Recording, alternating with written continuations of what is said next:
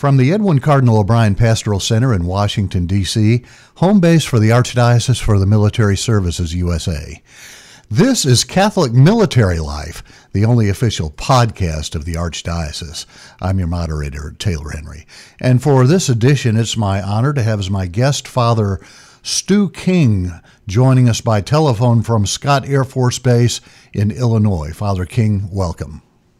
Thanks so much, Taylor. It's a joy to be with you and the listeners today. And it's great to have you, sir. And your story is very unusual, Father King. You started out as a Protestant preacher, and then found your way into the Catholic faith and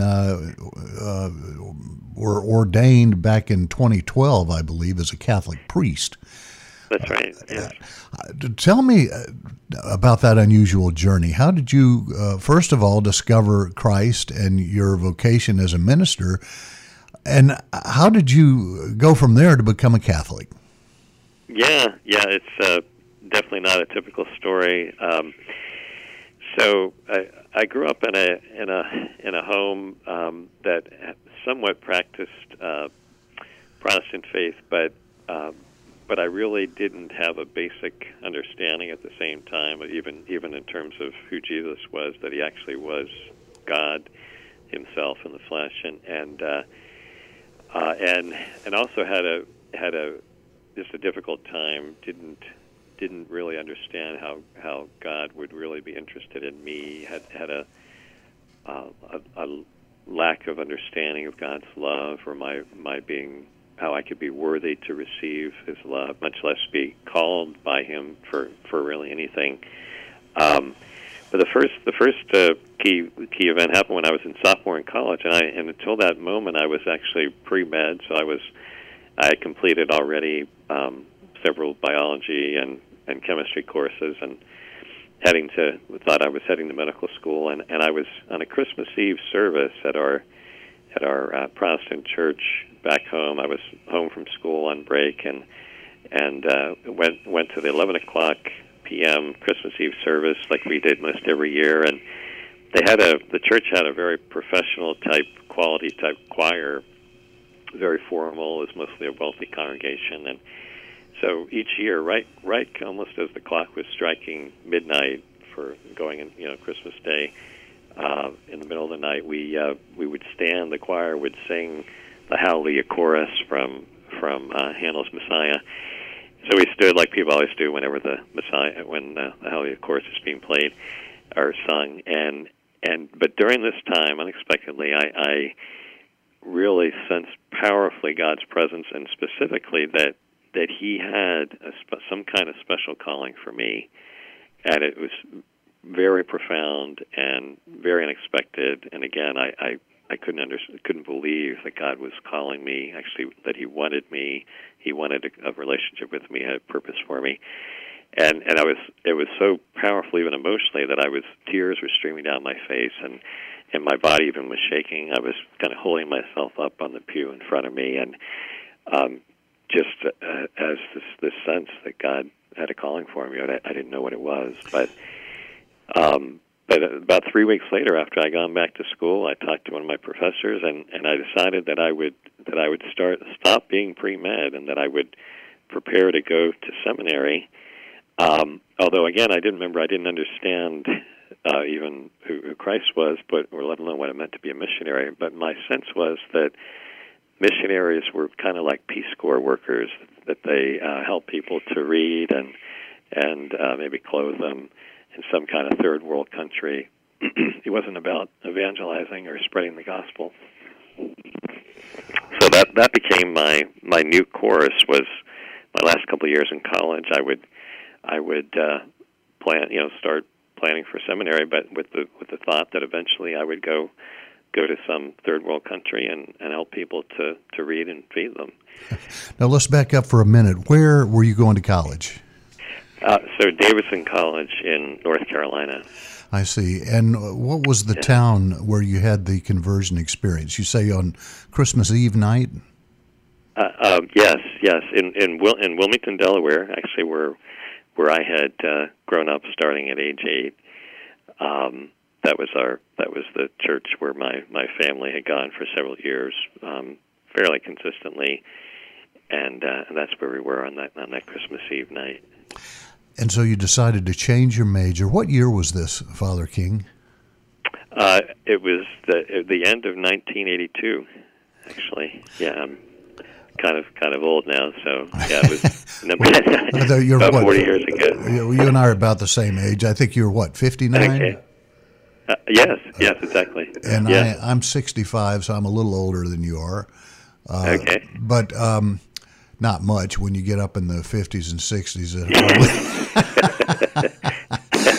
So anyhow, so you make a serious decision, a life decision to change your major, to change your vocation.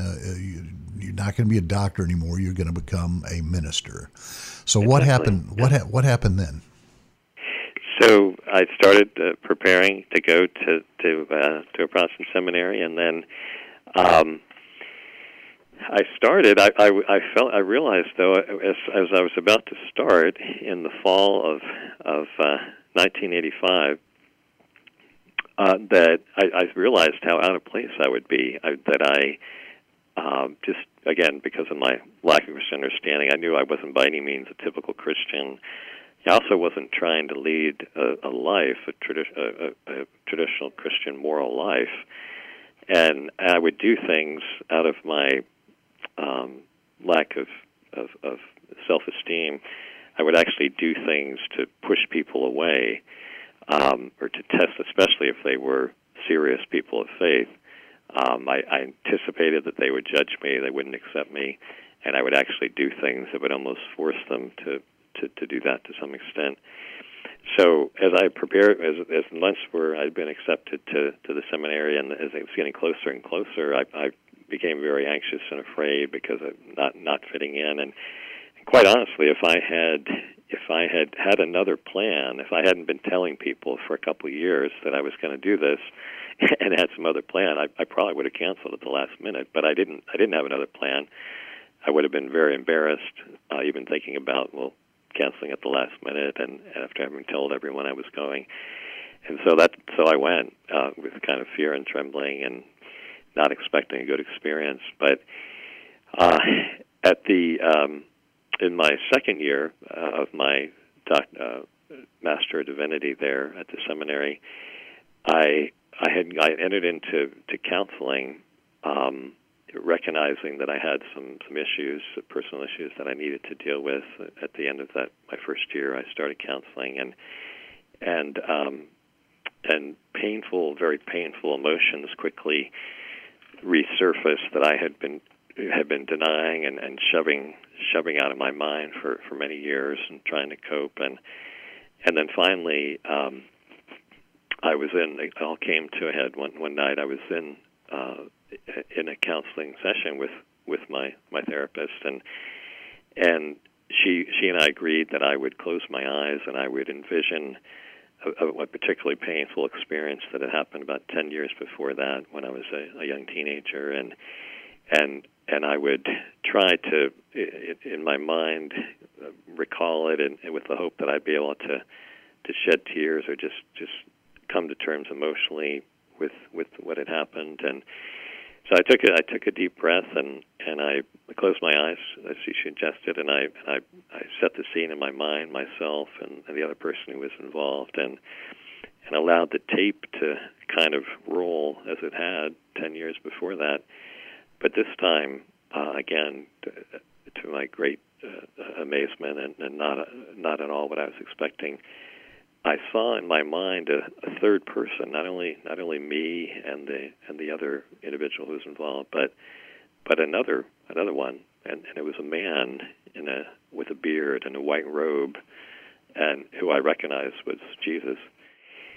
So in my mind's eye, Jesus was there, and as I was seeing and experiencing what had happened 10 years before, and I could see he was crying for me. He was holding me. He was letting me know that it wasn't my fault what I was experiencing as a 13-year-old boy, and so nothing was being said. This went on for about 10 minutes. I just had my eyes closed.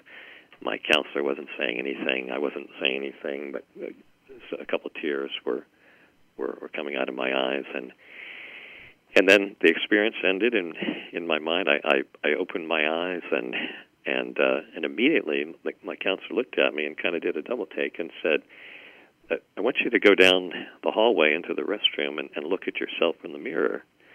And I asked her why she was saying that, and she said, just do it. So I got up and I walked down the hallway. I went to the restroom, looked in the mirror, and immediately I saw what she saw, which was that I looked different. My eyes there was a light and a brightness and a life in my eyes that had never been there before.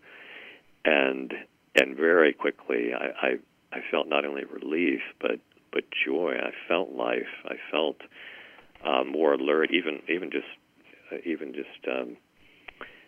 sensations or thoughts, emotions, touch. I just was more alive, and very quickly as well as the days went by, I had a hunger. I knew it was Jesus. I knew that he loved me in a way that I'd never known before, and I knew he wanted to be close to me, and I wanted to be close to him. And so I went to one of my fellow classmates, who was really the one person there that I hadn't been able to push away as I was in my first year there in the seminary. And he was an evangelical and serious about his faith in Christ, but had stayed friendly to me, and I knew he was praying for me and caring. So I went to him and I asked him if he would teach me more, basically disciple me in the Christian faith in just basic ways, and he did. And so we would meet and we'd talk about the Scriptures. I had a hunger for the Scriptures. I also interestingly immediately had a hunger for the Eucharist and a real strong sense that the Lord really was present in the Eucharist. And I thought seriously about changing to an Episcopal church, heading towards ordination in the Episcopal church. But frankly, the reason I didn't do that, even though I have started attending even for daily Eucharist, the local Episcopal church, I really didn't change to become Episcopalian at that point, because I didn't want to have to start over in seminary and go to another seminary. So I took the easy way out and finished seminary, and ended up going to an American Baptist church, even though they don't have the same understanding certainly of the Eucharist I had. But it was really out of the fact that the pastor at one of the Baptist churches was really reaching out to me, ministering to me in this time of need and conversion and the love of the Lord. And so I accepted the invitation and changed to heading towards ordination in the American Baptist Church. Finished seminary the end of the following year. Which seminary was it? It was Princeton Theological Seminary in Princeton, New Jersey. You finish seminary, you accept a position as a Baptist minister. What then? Yes. So I started to serve. I was serving actually initially in a county jail, which is work I had done as a seminary, and I was hired on to remain there, and then I started a nonprofit organization with kind of both counseling and evangelism. Meanwhile, I had gotten a master's degree in social work as well. A year after I finished my Master of Divinity at Princeton, I got a master's in social work from Rutgers. So in the early 90s, a couple years later, I started this nonprofit organization, kind of as an evangelical Protestant Christian, and that provided counseling services and also speaking engagements to try to draw people closer to the Lord. So I did that for a few years, and then until in the midst of that, starting in about 1992, the next key thing happened, which is the start of my journey to the Catholic Church. you want me to go ahead and yeah? What share that now? yeah? What has so you brought us up to 1992? You've started a counseling. Is that counseling service still in operation? No. We just ran for a few years in the early to mid '90s, and then it seemed like it had served its purpose. And by then I was in the military, and other people were going different directions. So it actually ended. Got it. Okay, so let's pick up the story from there. It's 1992. You are ordained. You're a Baptist minister. Yes. How did it come about that you became a Catholic and a Catholic priest? Yes. So I had become friends with two Catholic lay women and a priest in New Jersey where I was living.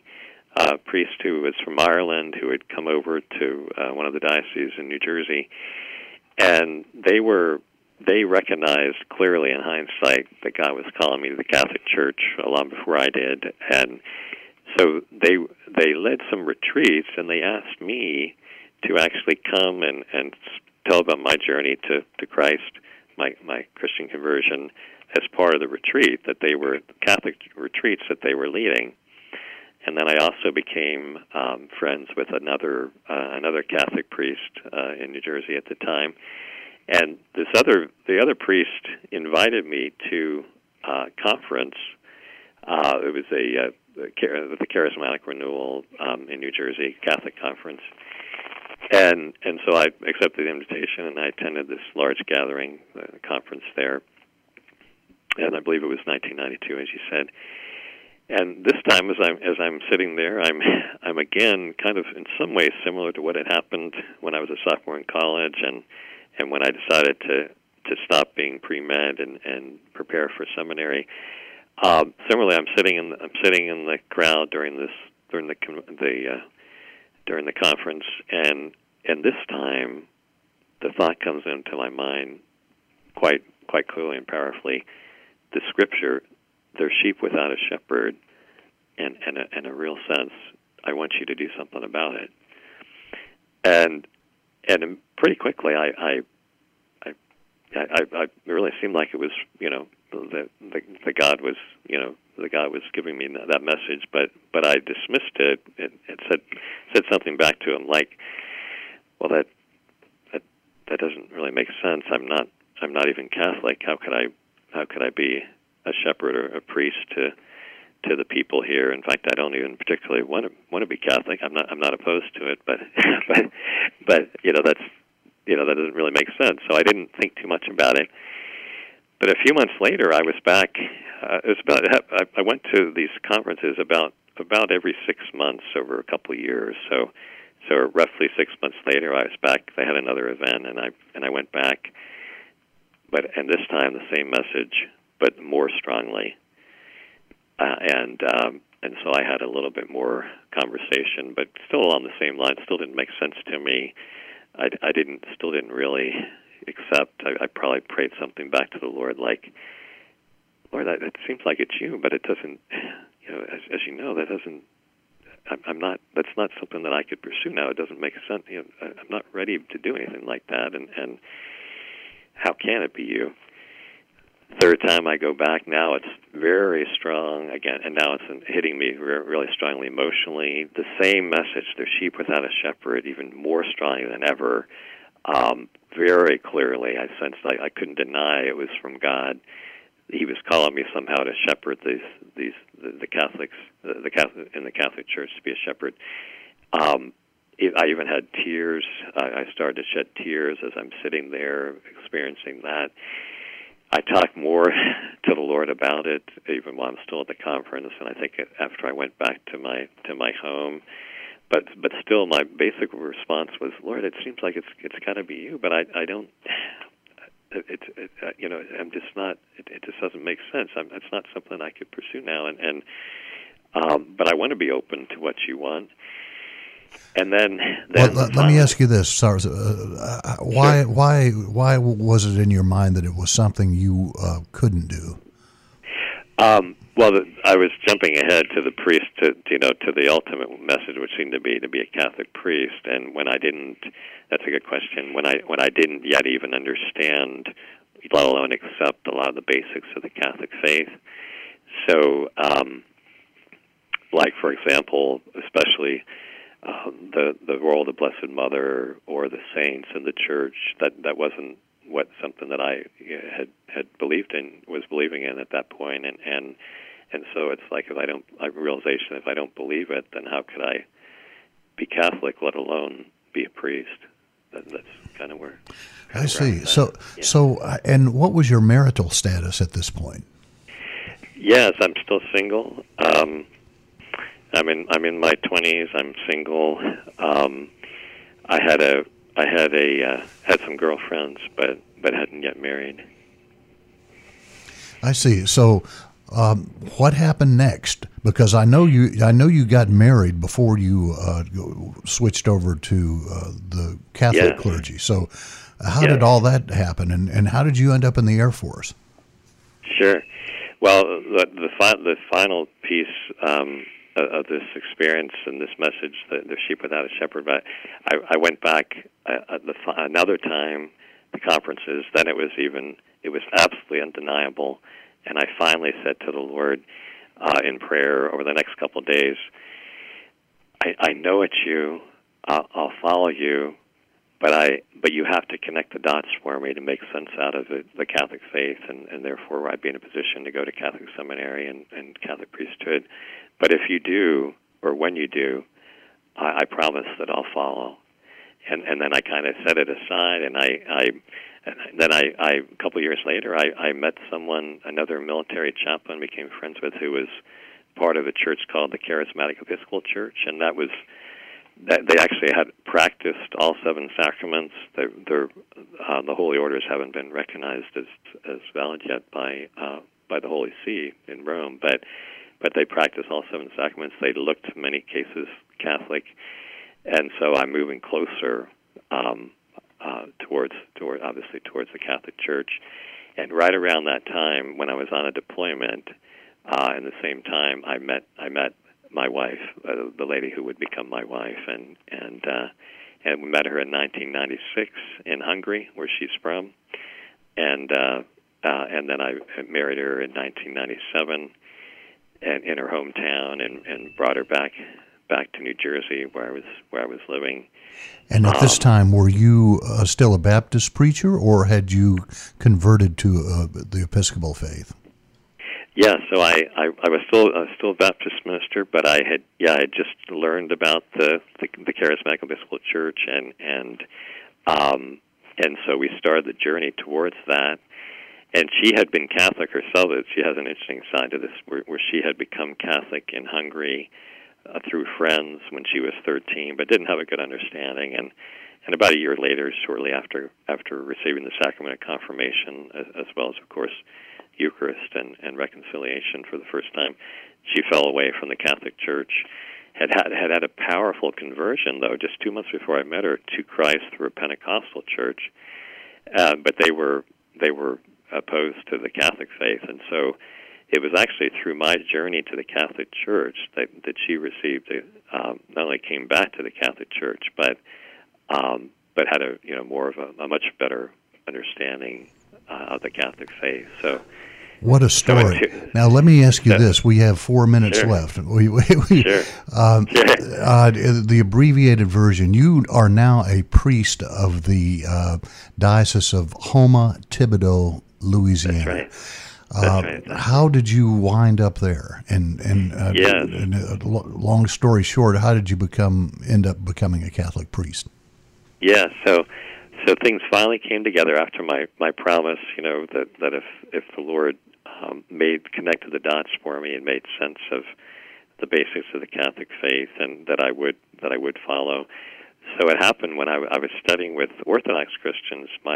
Getting my doctorate, began studying with them. Even though I wasn't Orthodox, I was still part of the Charismatic Episcopal Church in 2002. And the second time I went back for a residency, most of it was on my own. I was on active duty as a Protestant chaplain. But when I went back for the second time for for a residency period, I learned from the early church fathers how, from the very beginning, the Bishop of Rome was always the first among equals of the bishops in the church all the way back to the first century, and then the light bulb very quickly went off in my mind, because I knew my whole Christian faith had come through the early fathers of the church in terms of understanding of the Holy Trinity, the canon of Scripture, the most basic things. And so when I then learned in 2002 that the primacy of the Pope, that had been all the way back from the very beginning of the church, then it's like, okay, how can I say I trusted the fathers for the other things they said that were important and essential, but to say that they were wrong on that. So that was the critical intellectual piece that made me ready to start the journey. So I contacted a bishop after that, and in the Bishop of Houma-Thibodaux, Bishop Sam Jacobs, and started what was almost a 10-year process from 2002 all the way to 2012, as you said, when I was ordained. God was working in all kinds of ways to prepare me and to form me for the priesthood. And then 2009, I separated from active duty finally, after being the senior Protestant chaplain in England, RAF Mildenhall, England. From 2006 to 2009, I finished that assignment and then separated from the Air Force with the hope of receiving the final permission, that my bishop would receive permission from the Congregation for the Doctrine of the Faith to begin my formation as a Catholic priest. And thanks be to God, in October of 2009, that first permission came, and then I was 3 years later, in 2012, it actually happened where I was ordained in the Catholic Church. Did you go back to seminary for that? I did. I went to, it's even a little bit more complicated. I ended up going to seminary, Immaculate Conception Seminary at Seton Hall University from 2009 to 2011, and got my Master's of Arts in Theology there, and that was a wonderful experience where I really understood and learned more of the richness of the Catholic faith and what it could offer to me and others. What a story. I've been talking to Father Stuart A. King, a colonel in the United States Air Force, a convert to Catholicism, started out as a Baptist minister, got married. How many, you have a couple of children? 5 now. Oh, we actually just in my old age, I just this year in April we had our fifth child, a boy. So we have three girls and 2 boys. Our oldest graduated high school earlier this year, and then right around the same time that we had our second son. So my wife is obviously this incredible gift, as are the children, and she really is. They all make, of course, significant spiritual sacrifices for me to be able to serve as a priest. But I found that, I think they have too, that the spiritual sacrifices we make related to our vocation are sacrifices, but they're not nearly as big as the blessings that we receive, and that's certainly been true for us. Father Colonel Stu King talking to me from Scott Air Force Base in Illinois. Thank you so much for your time. My pleasure, Taylor. Thank you. Catholic Military Life is a podcast of the Archdiocese for the Military Services USA, erected by Pope St. John Paul II in 1985 to provide for the free exercise of Catholic faith in the U.S. military, VA medical centers, and the government civilian workforce beyond U.S. borders. 1.8 million American Catholics worldwide depend on the Archdiocese and its endorsed chaplains for pastoral care. For more information, visit milarch.org. The Archdiocese for the Military Services USA, serving those who serve.